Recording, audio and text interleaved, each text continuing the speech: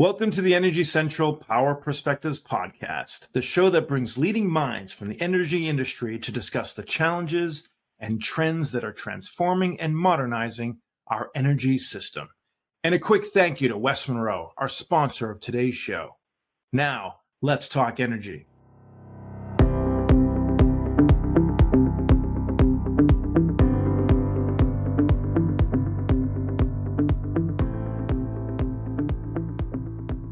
I'm Jason Price, Energy Central podcast host and director with West Monroe, coming to you from New York City. And with me, as always, from Orlando, Florida, is Energy Central producer and community manager, Matt Chester. Matt, we're both on the East Coast, so when we think about potential natural disasters, our minds probably go more towards hurricanes. But every region in the country has potential for big ones, major events like tornadoes in the Midwest and South, floods near almost anywhere, deep freezes, and in the West, earthquakes and tsunamis. And it seems like these natural disasters are happening more and more. Can you provide a bit of context on how the threat of these major events impacts utility planning? Sure, Jason. So, preparing for the worst has always been important for any infrastructure, especially as wide and critical as the power grid. But that doesn't mean that the process has gotten any easier. From ensuring that there are boots on the ground to repair the grid after a disaster, to preparing to be stocked with necessary equipment in the events of failure, to financially planning for all the above. Utility management requires careful and constant attention on emergency response and disaster recovery. And this is one of those jobs that it truly never ends for utility leaders, making the conversation all the more important and compelling. Yeah, thanks for that, Matt. We wanted to give some firsthand insights on the world of utility preparations for earthquakes, especially as concerns for the big one is always in the back of minds of those planning for the future. And so today we have two guests on the podcast who can speak from firsthand experience and a position of authority and leading expertise in this area.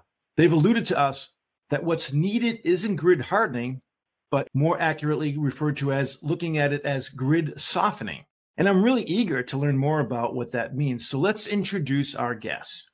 First on the call, we have Dr. Leon Kempner, the principal civil engineer for the Department of Energy's Bonneville Power Administration, or BPA. Dr. Kempner has over 4 decades of experience in structural engineering analysis and design as it relates to transmission lines and substations.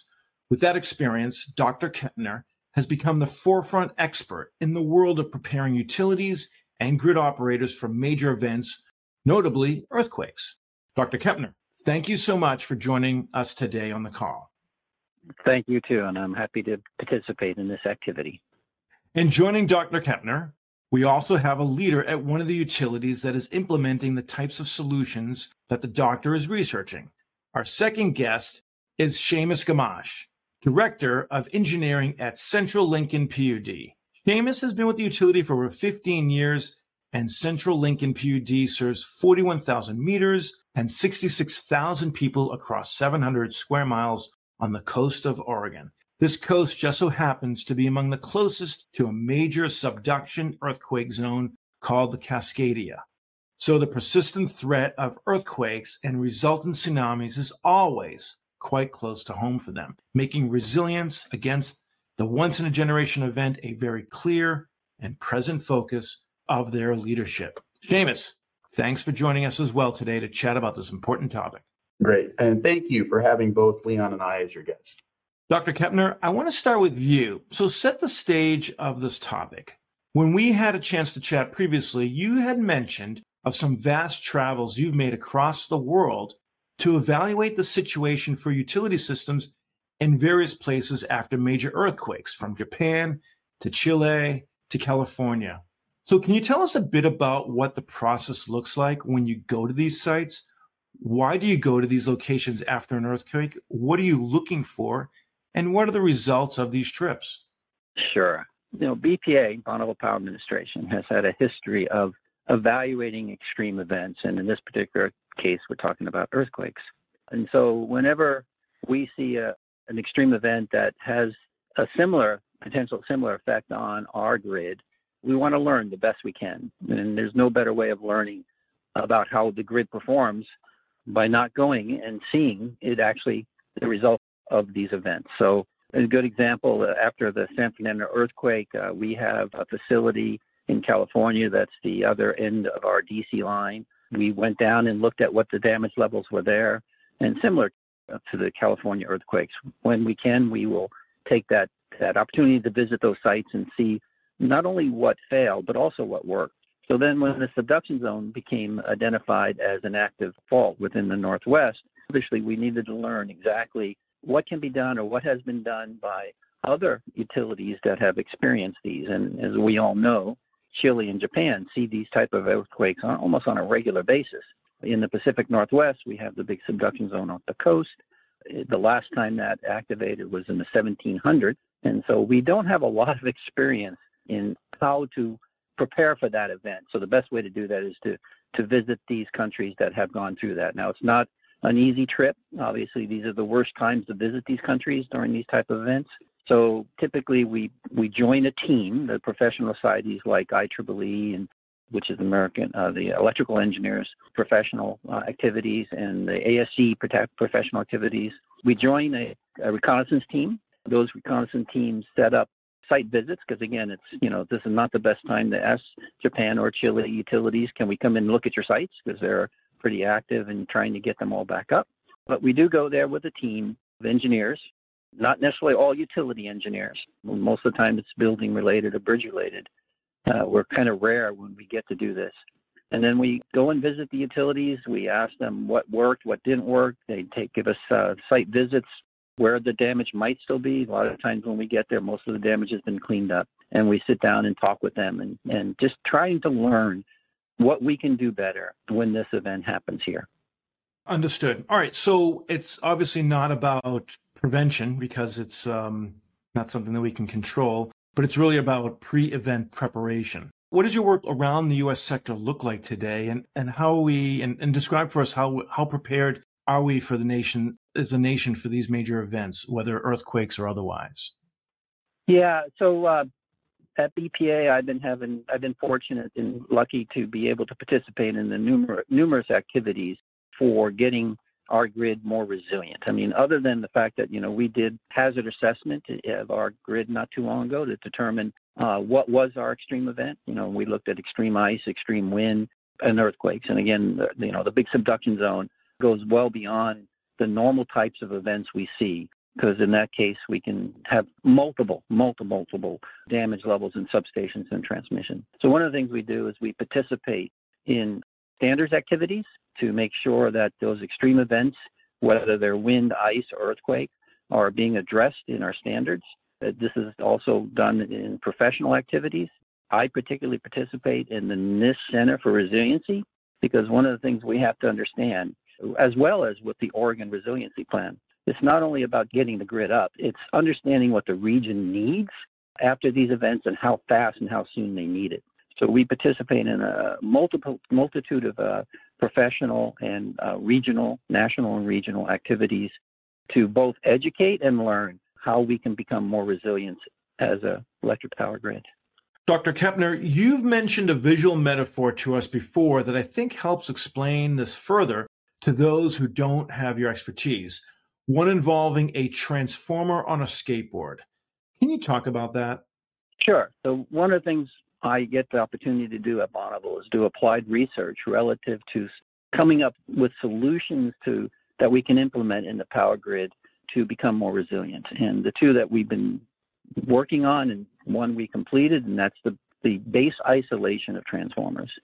So one of the, base isolation is used in the infrastructure for buildings, bridges, but it hasn't really been used in power grid solution, particularly with transformers. So what base isolation does is you take your transformer, instead of anchoring it direct to the ground, where in that situation the ground motions, or the forces, if you would, are directly transported into the transformer, you put it on an isolated system. In this case, we're talking friction pendulums. And what those do is they disconnect the transformer from the ground. So what it also does is it makes the transformer what's called a lower natural frequency. So it actually doesn't move, but the ground moves from underneath it, and the transformer kind of sits on top of that ground. The other thing that we're doing is research that has been proven to work well in earthquakes is how you interconnect your substation equipment with flexible bus.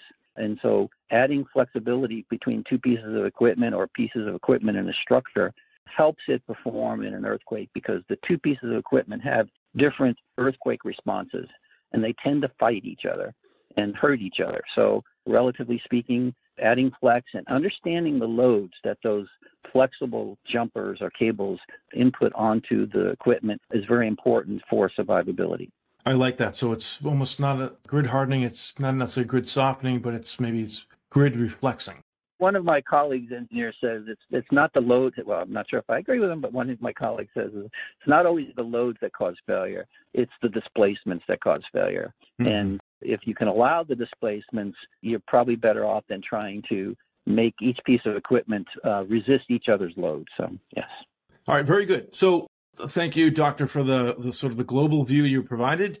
Now let's bring it to local geographic areas. So Seamus, I want to bring you to the local level and discuss your work around Central Lincoln PUD. And obviously, the ability to prepare for major events and unexpected disasters is important for any utility with a recognized vulnerability, such as your case being near a major subduction earthquake zone.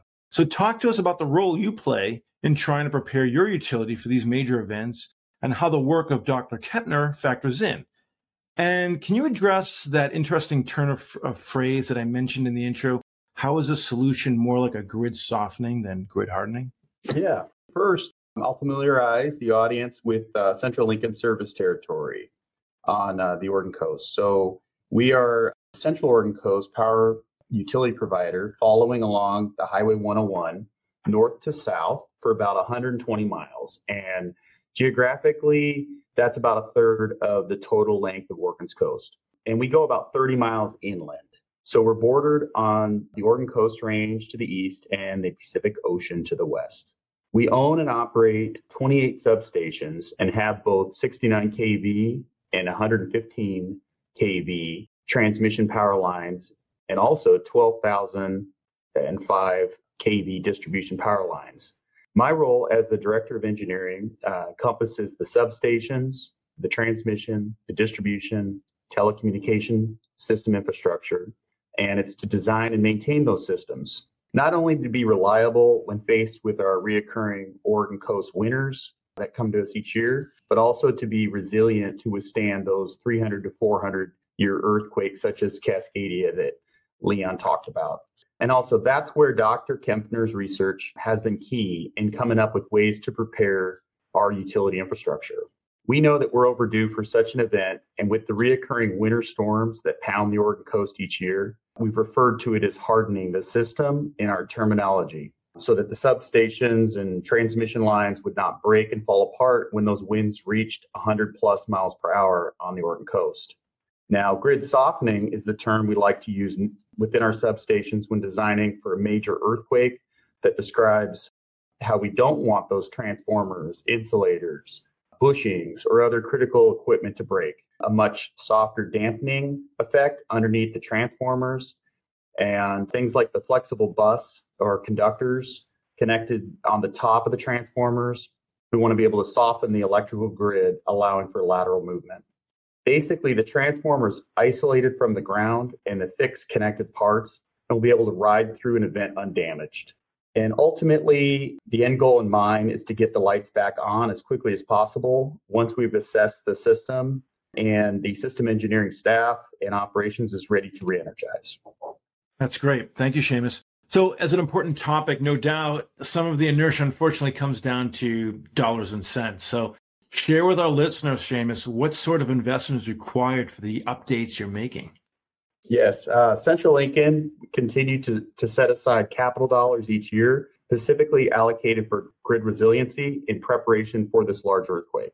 We budget little by little for this. So, for example, when we're replacing an $800,000 substation transformer, we now budget for the proper triple pendulum base isolation systems that Bonneville and specifically Leon recommends to go underneath the transformers.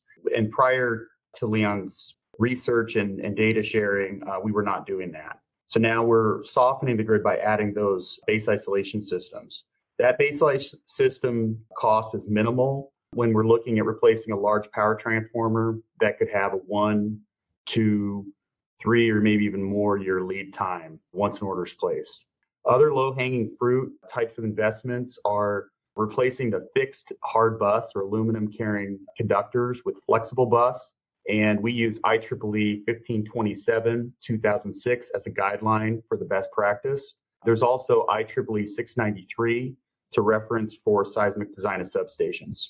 All right, that's great. So I want to ask both of you, it's really around, the sort of like the knowledge sharing and the preparation that's going on. So you mentioned IEEE, that's an organization where there's knowledge sharing going on. But in your opinions, for both of you, what more can be done to help utility leaders address this issue? We have had people on the podcast talk about resiliency and adaptation based on, climate change and so on. But are we taking it seriously? Are leaders talking about it enough? Are the regulators supporting these kinds of investments, or should they be doing more? We'd love to hear your impressions from both of you on this topic. Doctor, we'll start with you. It's a very good question. I mean, as Seamus said, that from the Cascadia perspective, and maybe even from any of the natural disasters the disasters that we face, particularly with the subduction zone, though, we built our grid with very minimal earthquake in the Pacific Northwest because we tended to be considered minimal earthquake. I mean, we see a lot in the Seattle, Puget Sound area, but overall in Oregon, I think it was not till about the 1980s before we actually had seismic criteria in our codes. So we have a very, very old system that wasn't designed for this event, and just too difficult to go out and just say, well, we're going to replace everything. So we have to do it on a long-term basis, and that's how most utilities, and even the Oregon Resiliency Plan was over decades to get to the point where we're ready, hopefully, that it doesn't happen before then. But, we are a small community, the electric power industry community, and we do talk a lot about this, particularly on the West Coast, about earthquakes and what can be done. And we are a little unique in that we have the subduction zone, whereas California, at least most of California, doesn't have that type of event. And there are some differences in terms of the response. A crustal earthquake is going to take out a few substations. Subduction zone, in our case, could take out 157 substations. So it has some kind of damage to every one of them. So you need to do something, and it's just going to take a long time. But at the same time, when we try to do this type of resiliency work, we also have to maintain the reliability of the system. That costs money, and we have to be cost effective. So just to keep our rates reasonable for our customers. It's a really balancing act, constantly a balancing act on obtaining funding to do the resiliency level work versus the reliability work. But, BPA and Central Lincoln and most of the utilities in the Northwest, I feel, are doing a decent job. And just relative to the base isolation, there are actually 5 utilities in the Pacific Northwest now that have base isolated transformers. The nice thing about the base isolation of a transformer, it protects the whole transformer, because the transformer is one of our most vulnerable pieces of equipment. It's a piece of equipment we can't operate without. And with the supply chain and the things in the world right now, it could take up to 3 years to replace a transformer, particularly the real high voltage ones, the 500s, the 230s, and so forth. So, we just have to continue to chip at it, and hopefully we have enough time to get where we need to be before that event happens. Sure. Seamus, what are your thoughts? Yeah, good question. And, when I started my career here at Central Lincoln in the mid-2000s, earthquakes really were not even talked about or budgeted for at our utility. We knew they'd happened. I think the one that was more significant was probably in the 60s or 70s. But when the 2011 Tohoku earthquake and subsequent tsunami hit the coast of Japan, we saw some of the effects of that here in North America and specifically on our coastline.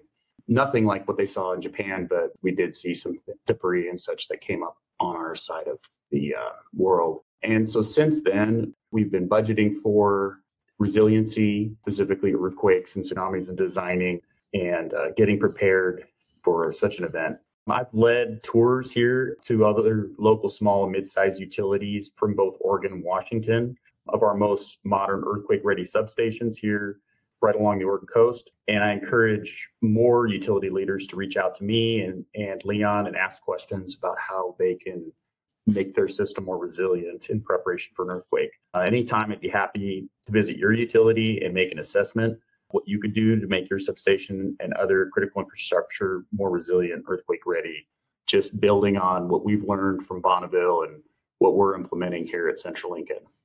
That's great, Seamus. That's really helpful. And I'm sure that our listeners will appreciate that as they think more about these types of issues and knowing that there's resources to reach out to, including yourself and the doctor. So thank you for that.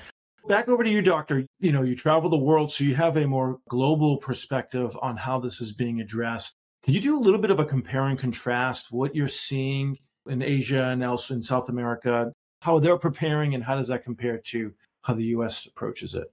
Yeah, it's a really good question, because when we first started looking at the subduction zone and through our grid hazard assessment, looking at the damage levels, you just start to wonder whether you can survive this type of event. But if you do look towards Japan and you look towards Chile, they do survive this event. But again, they've been preparing for it by experiencing those. And, when you experience something, hopefully you learn from it and you implement what you learn. Obviously, though, you don't always catch it all. And so the next event, you learn some more.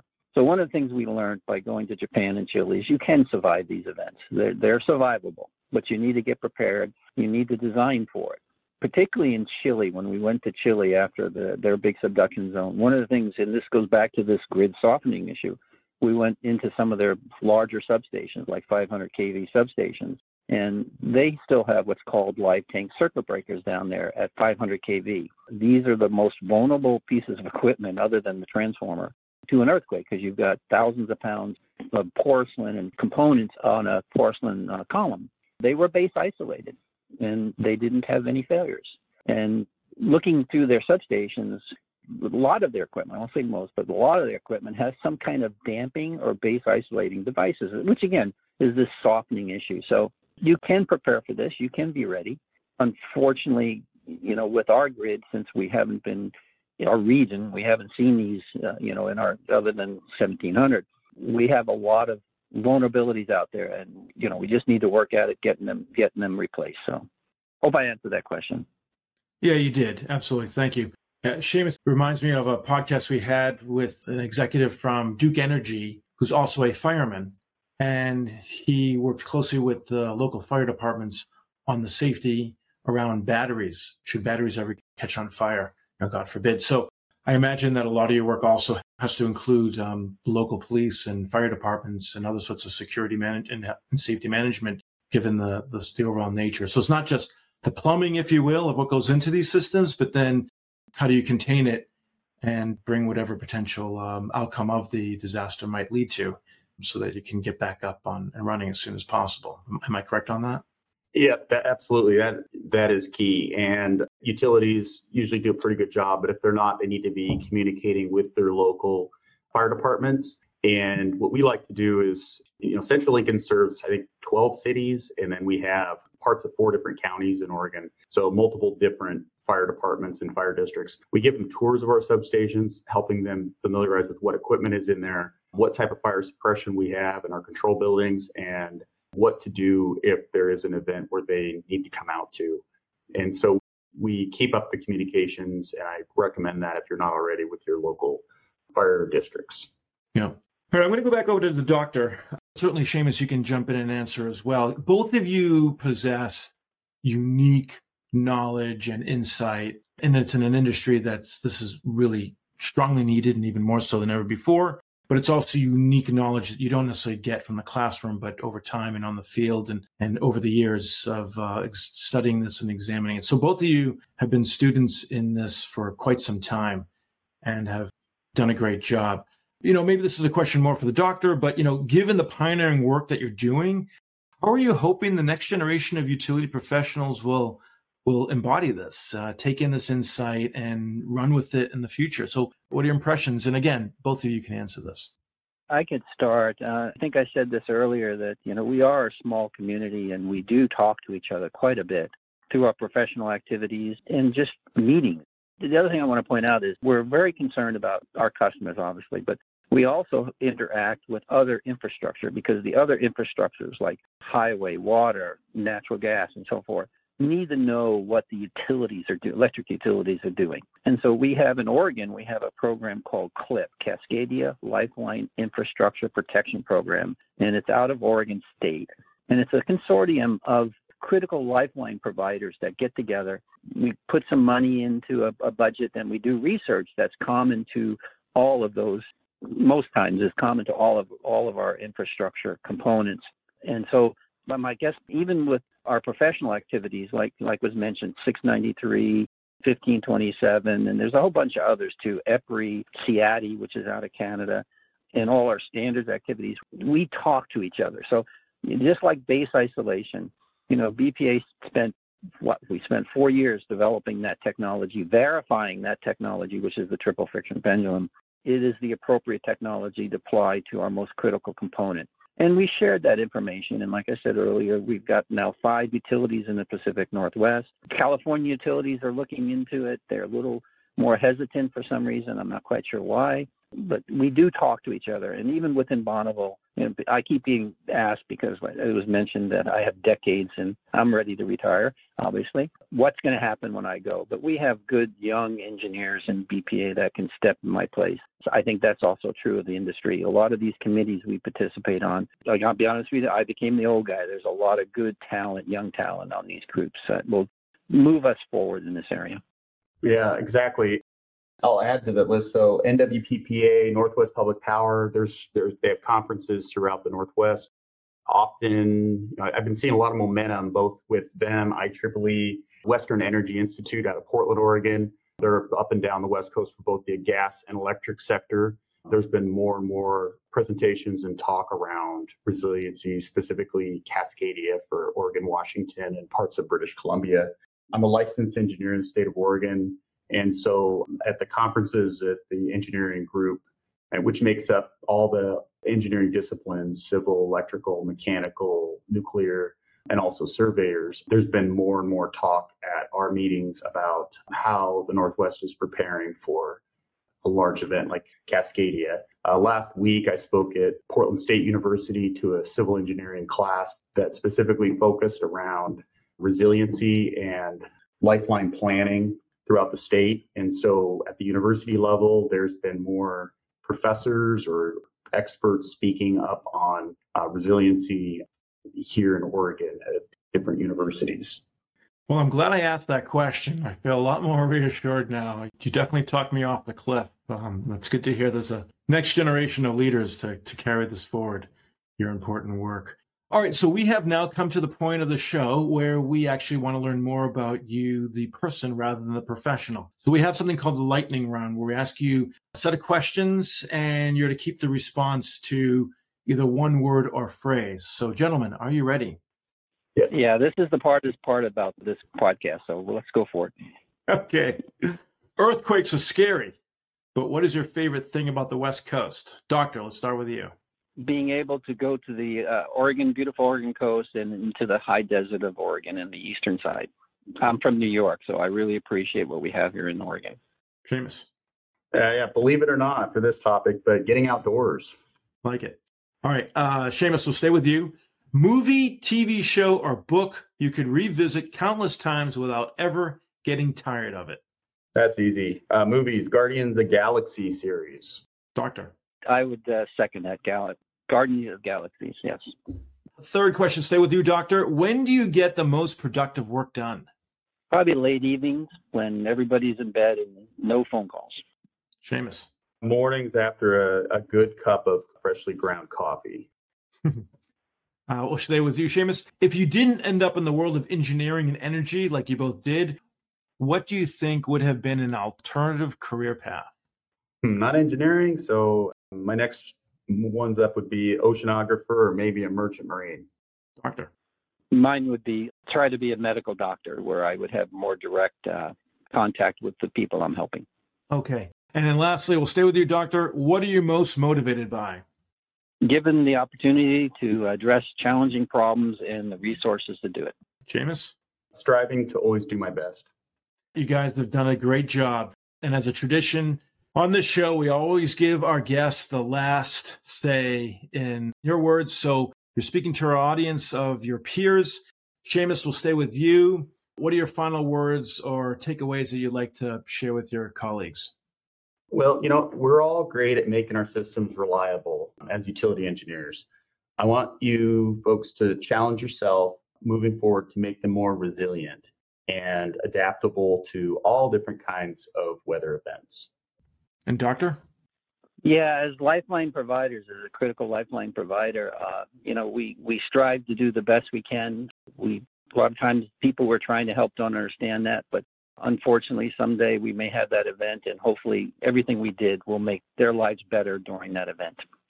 Absolutely. And I know that our audience is going to be much appreciated with the words of wisdom that you both shared today. For anyone who's not from your region, they don't understand necessarily the complexity of the challenges that you both are preparing to potentially and hopefully never have to face. But I think it's definitely a wake-up call for everyone to look in their own locality and make sure that they are prepared, as well as both of you are in the Bonneville region. So excellent job, excellent conversation. Thank you for the insight, and thank you so much for joining on today's show. And you can always reach Seamus and Dr. Kempner through the Energy Central platform, where they welcome your questions and comments. We also want to give a shout out of thanks to the podcast sponsor that made today's episode possible. Thanks to West Monroe. West Monroe works with the nation's largest electric, gas, and water utilities in their telecommunication, grid modernization, and digital and workforce transformations. West Monroe brings a multidisciplinary team that blends utility, operations, and technology expertise to address modernizing aging infrastructure, advisory on transportation electrification, ADMS deployments, data and analytics, and cybersecurity. And once again, I'm your host, Jason Price. So stay plugged in and fully charged in the discussion by hopping into the community at energycentral.com, and we'll see you next time at the Energy Central Power Perspectives podcast.